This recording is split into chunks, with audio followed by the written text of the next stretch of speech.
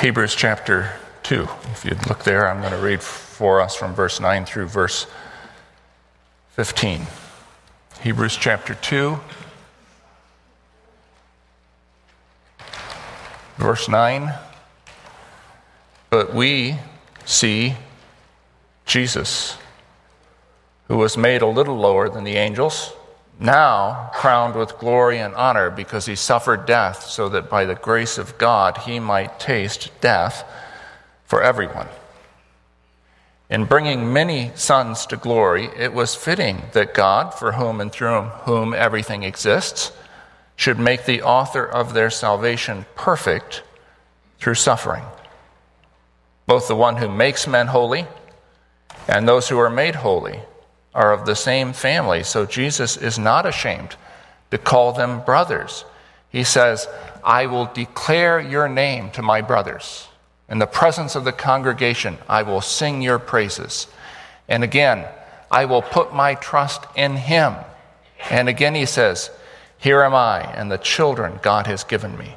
Since the children have flesh and blood, he too shared in their humanity, so that by his death he might destroy him who holds the power of death, that is the devil, and free those who all their lives were held in slavery by their fear of death.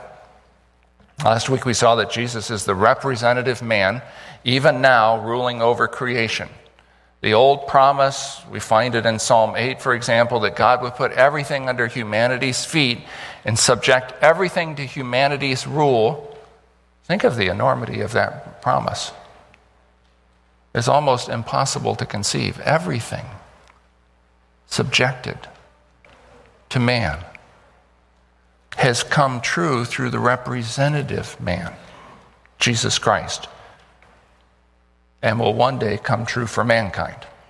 But we do not yet see everything subject to man. Disease, disaster, accident, the elements are stubbornly insubordinate.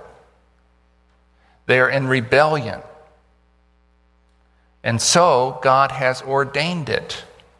As long as mankind rebels against God, creation will rebel against man. If you rebel against God, life will in the end rebel against you. In The Hound of Heaven, the poet Francis Thompson has God say, all things betray thee, who betrayest me. Naught shelters thee, who shelterest not me. Naught contents thee, who contentest not me. It's true. As long as man rebels against God, we will not see, verse 8, everything subject to him. But we do, verse 9, see Jesus. And we must see Jesus. Our author will later tell us to fix our eyes on Jesus. Like St. Peter walking on the water, we can do the impossible when our eyes are fixed on Jesus. But when we take our eyes off our King and look instead at disease and disaster and accident and the elements, as Peter took his eyes off Jesus and looked for a while at the unruly waves, will sink like the proverbial stone. We see Jesus, verse 9, who was made a little lower than the angels, now crowned with glory and honor because he suffered death, so that by the grace of God he might taste death for everyone. In this verse we're told both the reason he was made lower than the angels and the reason he's been crowned with glory and honor. We'll take the second one first. He was crowned with glory and honor because he suffered. Specifically because he willingly suffered death. He, the representative man, submitted so completely to God that the threat of death itself couldn't turn him aside, even death on a cross. He rendered to God the obedience that Adam failed to give. And so God exalted him to the highest place and crowned him with glory and honor. This verse also tells us why he was made a little lower than the angels, so that he could do what no angel could ever do: die. So that he could taste death for every person. Or as the Greek has it, on behalf of all. Now, when you hear that Jesus tasted death, you might get the wrong idea. You might think that he tasted it, decided he didn't like it, like the vinegar offered him on the cross, and refused to swallow it. That idea, by the way, is not unlike what Islam teaches about Jesus. But that's not at all what our author means. Jesus didn't taste death like a wine taster at a California vineyard, swilling it around and then spitting it out. He drank it down. In fact, the word that's translated as tasted often simply means ate. Jesus was a Death Eater, the true one. Throughout the Bible, we read of people being swallowed up. That is, killed. We read of the earth opening its mouth and swallowing up people, and of enemies boasting, "We swallowed them up." The psalmist speaks of the grave swallowing people up. Humanity has a problem. It's the problem of the 6-foot hole. Death swallows us up. But Jesus was made for a little while lower than the angels so that he could eat death for every person. Now, the Bible mentions other reasons Jesus came, that men might have life, that the devil's work might be destroyed, that the law might be fulfilled. But those reasons are all bound together with this one. He was made a little lower than the angels so that he would be able to die and so taste death for everyone. Death has swallowed up Adam and all his descendants ever since Adam's sin. Now a second Adam has turned the tables on death. He swallowed it up. In him, the scripture is fulfilled. He will swallow up death forever. Now the song has come true. Death has been swallowed up in victory, and we can, with the prophet, taunt, "O death, where is thy sting? O grave, where is thy victory?" Now look at verse 10. In bringing many sons to glory, it was fitting that God, for whom and through whom everything exists, should make the author of their salvation perfect through suffering. In bringing many sons to glory. If someone asks you to what end, according to Christianity, is humanity being led, tell them humanity is being led to glory. This is a testimony of Scripture. God prepared man in advance for glory. Through Christ, he destined us for glory before time began. And we are being transformed into his likeness, the one who rules all things, with ever-increasing glory. And though we don't know what all that means, it's beyond what we've seen or heard or even imagined, it will mean, verse 9 or verse 8, that everything will be brought into subjection to man. Now notice that Jesus is called the author of salvation. The word that's translated as author in the New International Version has numerous related meanings, which are reflected in the different ways English translations render it. It appears 4 times in the Bible, but has been variously translated as captain, author, pioneer, guide, prince, just to name a few. The Greek term is so rich in meaning, it's impossible for a single word to cover it. In classical literature, the term was used of the hero who founded a city. He was the founder, the originator, the pioneer. But he was also a warrior and leader. And so by extension, the word came to be used of a military captain or a commander. Our author sees Jesus as all these things. He's the pioneer who blazes the trail and leads God's people into salvation and glory. Jesus is the trailblazer. He's opened a way through death itself and leads his people into the presence of God. And the one who blazed the trail is now our guide. For this God, says the psalmist at the end of 48, is our God forever and ever. He will be our guide even unto death. Verse 11. Both the one who makes men holy and those who are made holy are of the same family. So Jesus is not ashamed to call them brothers. Notice that making men holy in verse 11 is parallel to bringing people to glory in verse 10. The idea that you can attain glory for eternity without attaining at least some degree of holiness in this life is one that would never have occurred to the author of Hebrews. In fact, he later says, without holiness, no one will see the Lord. Our author says that Jesus and we belong to the same family. Now, he explains that further as he goes on. But at this point, notice the end of verse 10. So Jesus is not ashamed to call them brothers. Did you ever have a weird little brother or sister that embarrassed you? Or were you, like me, the weird little brother or sister who did the embarrassing? Do you remember, Mom, do I have to take him with me? None of the other kids are bringing their stupid little brothers. But Jesus, our elder brother, never says that. He loves his little brothers and sisters and will gladly take them with him wherever he goes. He does not, like some older brothers, pretend that we belong to some other family. He is not ashamed to call us brothers and sisters.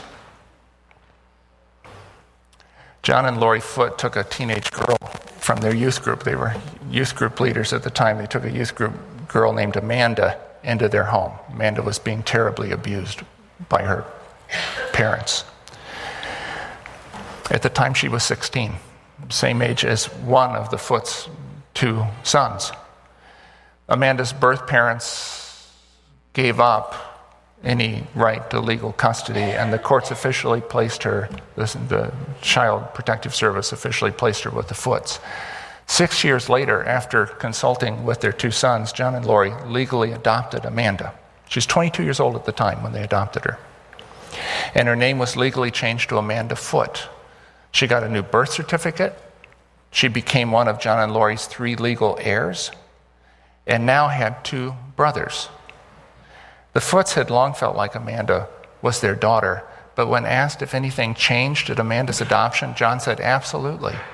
When it was official, there was this huge change in Lori and me. Sort of like when you see a newborn, your newborn for the first time. And for Amanda, there was a change in her too. Now she knew she belonged. She knew we were her parents. See, because of our elder brother, we are part of God's family. He's given us a new name, his, a new standing as heirs, and a new family as brothers and sisters in Christ with God as our Father. But God did something that John and Lori could never do for Amanda. He gave us his Holy Spirit. It's kind of like God gives us his DNA, implants in us his heart, his mind, his passions, his holiness. He is, verse 11, making us holy. Now look down to verse 14. Since the children have flesh and blood, he too shared in their humanity, so that by his death he might destroy him who holds the power of death, that is, the devil, and free those who all their lives were held in slavery by their fear of death. Fear of death. It's a primal fear. It was downloaded into human consciousness the moment Adam turned from God, and it has been with us ever since. It's a part of all of our fears. They all flow from this one. Woody Allen says, I don't want to achieve immortality through my work. I want to achieve it by not dying. We laugh when we hear him say that, but we understand the feeling. But Woody Allen will die, and so will we. Death is on everyone's itinerary. I don't know how long it will take for you, a few days or 80 years, but you'll get there unless Jesus returns first. We can speak calmly about it in the abstract. We wax philosophic about death as long as it seems like it's far off. But the moment death sends its calling card, our repose goes out the window. That's what happened to Paul Azinger, the professional golfer. He was age 33 and diagnosed with cancer. He had, at that time, 10 tournament victories and had just won a PGA championship. He later wrote about that. He said, "A genuine feeling of fear came over me. I could die from cancer." Then another reality hit me even harder. I'm going to die eventually anyway, whether from cancer or something else. It's just a question of when. He says, everything I'd accomplished in golf became meaningless to me. All I wanted to do was live. He says it was then he remembered something that Larry Moody, who teaches a Bible study on the tour, told him. "Zinger," he said, "we're not in the land of the living, going to the land of the dying. We're in the land of the dying, trying to get to the land of the living." Azinger said, "I've made a lot of money. I've won a lot of tournaments, but that happiness is only temporary. The only way you'll ever have true contentment is in a personal relationship with Jesus Christ. I'm not saying that nothing ever bothers me and that I don't have problems, but I feel like I found the answer to the 6-foot hole." The answer to the 6-foot hole. Paul Azinger found it. Jesus Christ provides it. He shared in our humanity. He took on blood and flesh so that he could eat death for us, swallow it whole. The people described in verse 11 as those who are being made holy are the people in verse 15 who are freed from their fear of death. An increase in holiness inevitably brings a decrease in the fear of death.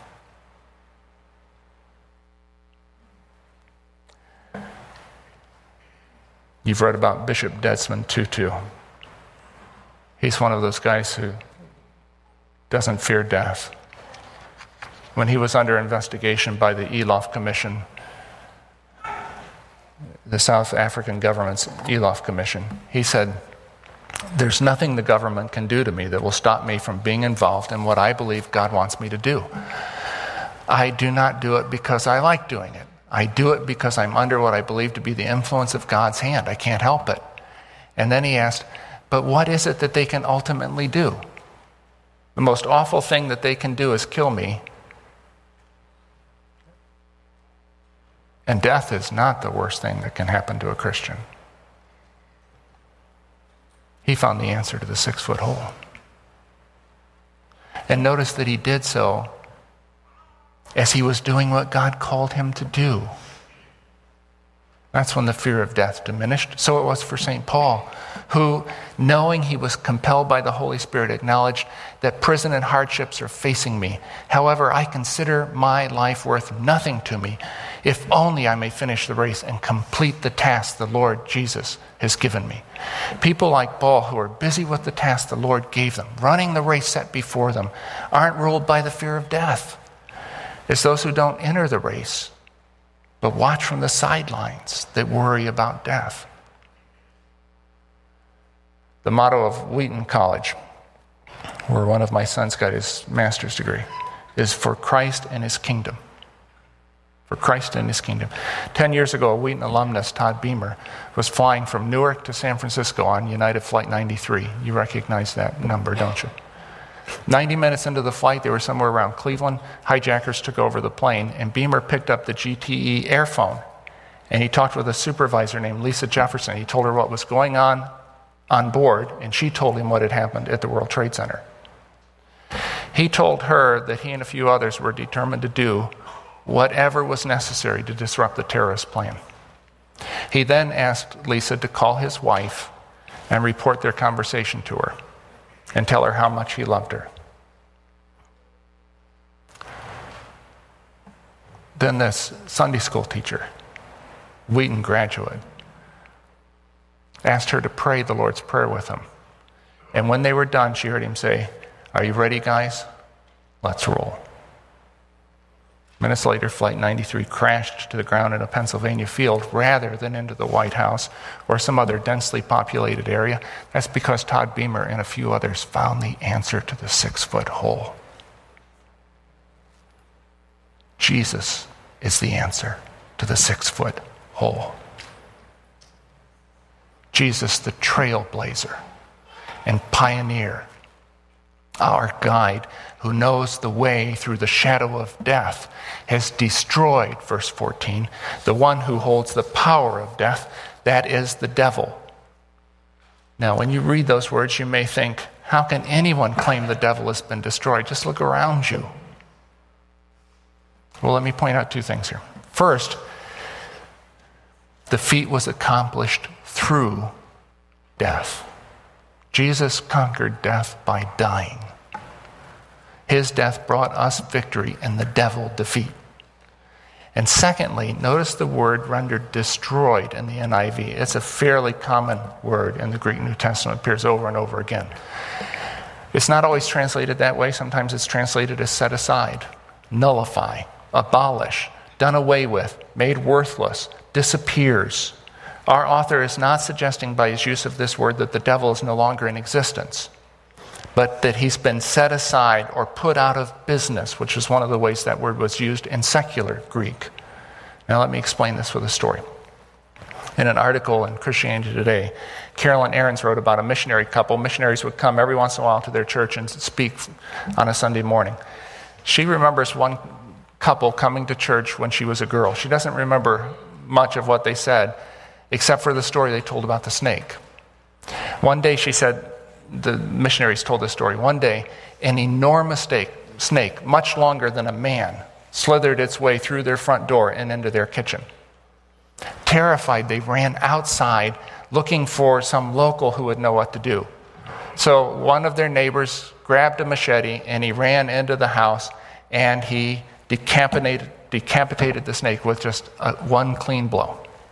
He came back out of the house and assured them that the snake had been defeated, but he told them it was going to take a while for the snake to realize it was dead. Apparently, a snake's neurology and blood flow are such that it can take considerable time for it to stop moving even after decapitation. So for the next several hours, the missionaries had to wait outside while the snake thrashed about, smashing their furniture, flailing against their walls and windows, wreaking havoc until its body finally understood that it no longer had a head. From that experience, the missionaries say they saw something in a way they'd never seen it before. They told the church, Satan is a lot like that big old snake. He's already been defeated. He just doesn't know it yet. In the meantime, he's going to do some damage. But never forget that he's a goner. So Carolyn Ahrens writes, I've come to believe that story is an accurate picture of the universe. We're in the thrashing time. The temptation is to despair. We have to remember, though, that it won't last forever. Jesus has already crushed the serpent's head. Jesus is the pioneer and guide. He knows the way through suffering because he, verse 10, suffered. He knows the way through death because he, verse 14, died. He knows the way to glory because he is now, verse 9, crowned with glory, and he will guide his people safely there. Jesus is the serpent killer, the guide, and the answer to the 6-foot hole. The question of the answer, of the hour is Jesus your guide? And is he your answer? You might be wondering about that yourself. How can you know?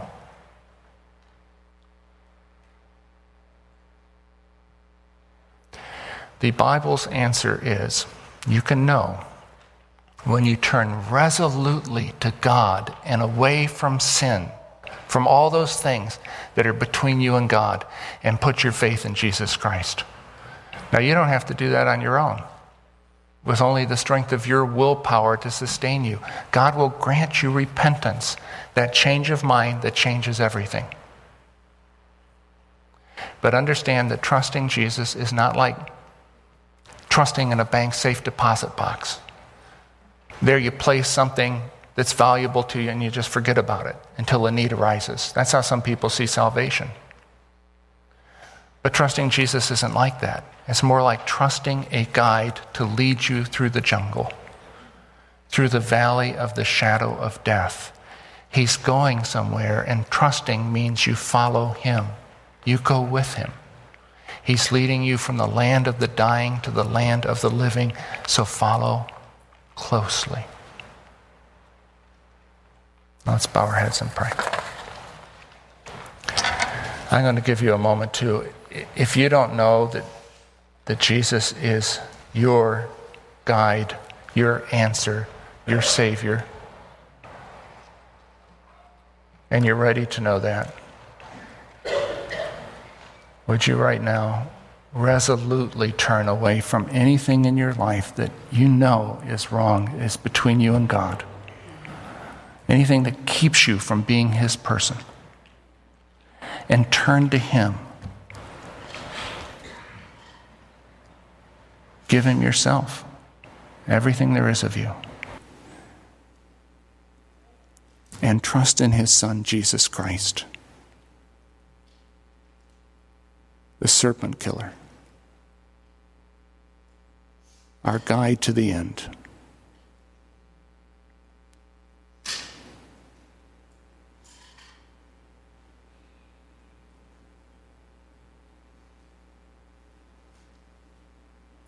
We thank you for hearing our prayers, O God.